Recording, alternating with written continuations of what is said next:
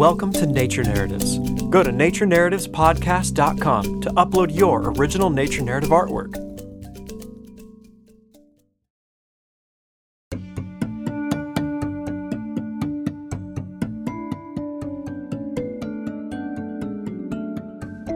The air is getting cold and dry.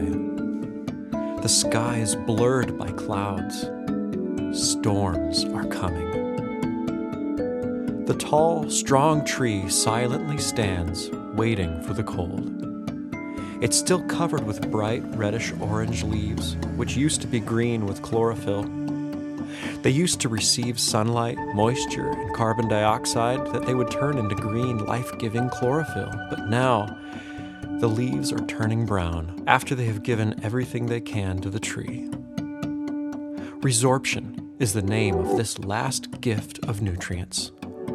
And this is the end of resorption.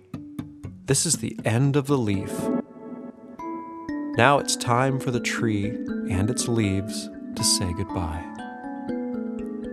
After growing them in spring, living strong through summer, and now aging into autumn, neither the tree nor the leaf is strong enough to hold on to each other for much longer. The tree must be rid of anything it's not using in order to live through the winter. The leaves can't survive without the sun, and it's time to give themselves to the earth. The place where the leaf and the tree will separate is called the abscission zone. A thin layer of cork is formed between the leaf and the tree to prepare for abscission. Their connection slowly weakens, and one day, before the worst of the winter cold, the leaf lets go. From high up on the tree it falls, flipping, floating, and whirling in the breeze, then bumping into lower branches and other leaves who are about to say goodbye too. The leaf finds rest on the ground. Looking up at its old branch, so high that it's almost out of sight, the brown leaf gets a little darker still and says its final goodbye. And on the branch, where the leaf had been just a second ago, there's a scar healing over by a protective layer of cork.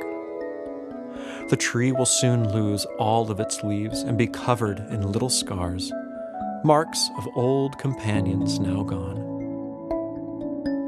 And all of this goodbying and falling, well, it had to happen so the tree can survive the winter, and the leaves can give themselves to the earth as shelter to little creatures in the cold, and eventually to decay into the soil.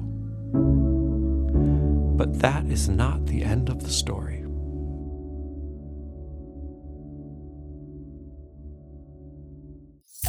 Thanks for listening to Nature Narratives. Don't forget to subscribe and consider supporting Nature Narratives at patreon.com/Nature Narratives.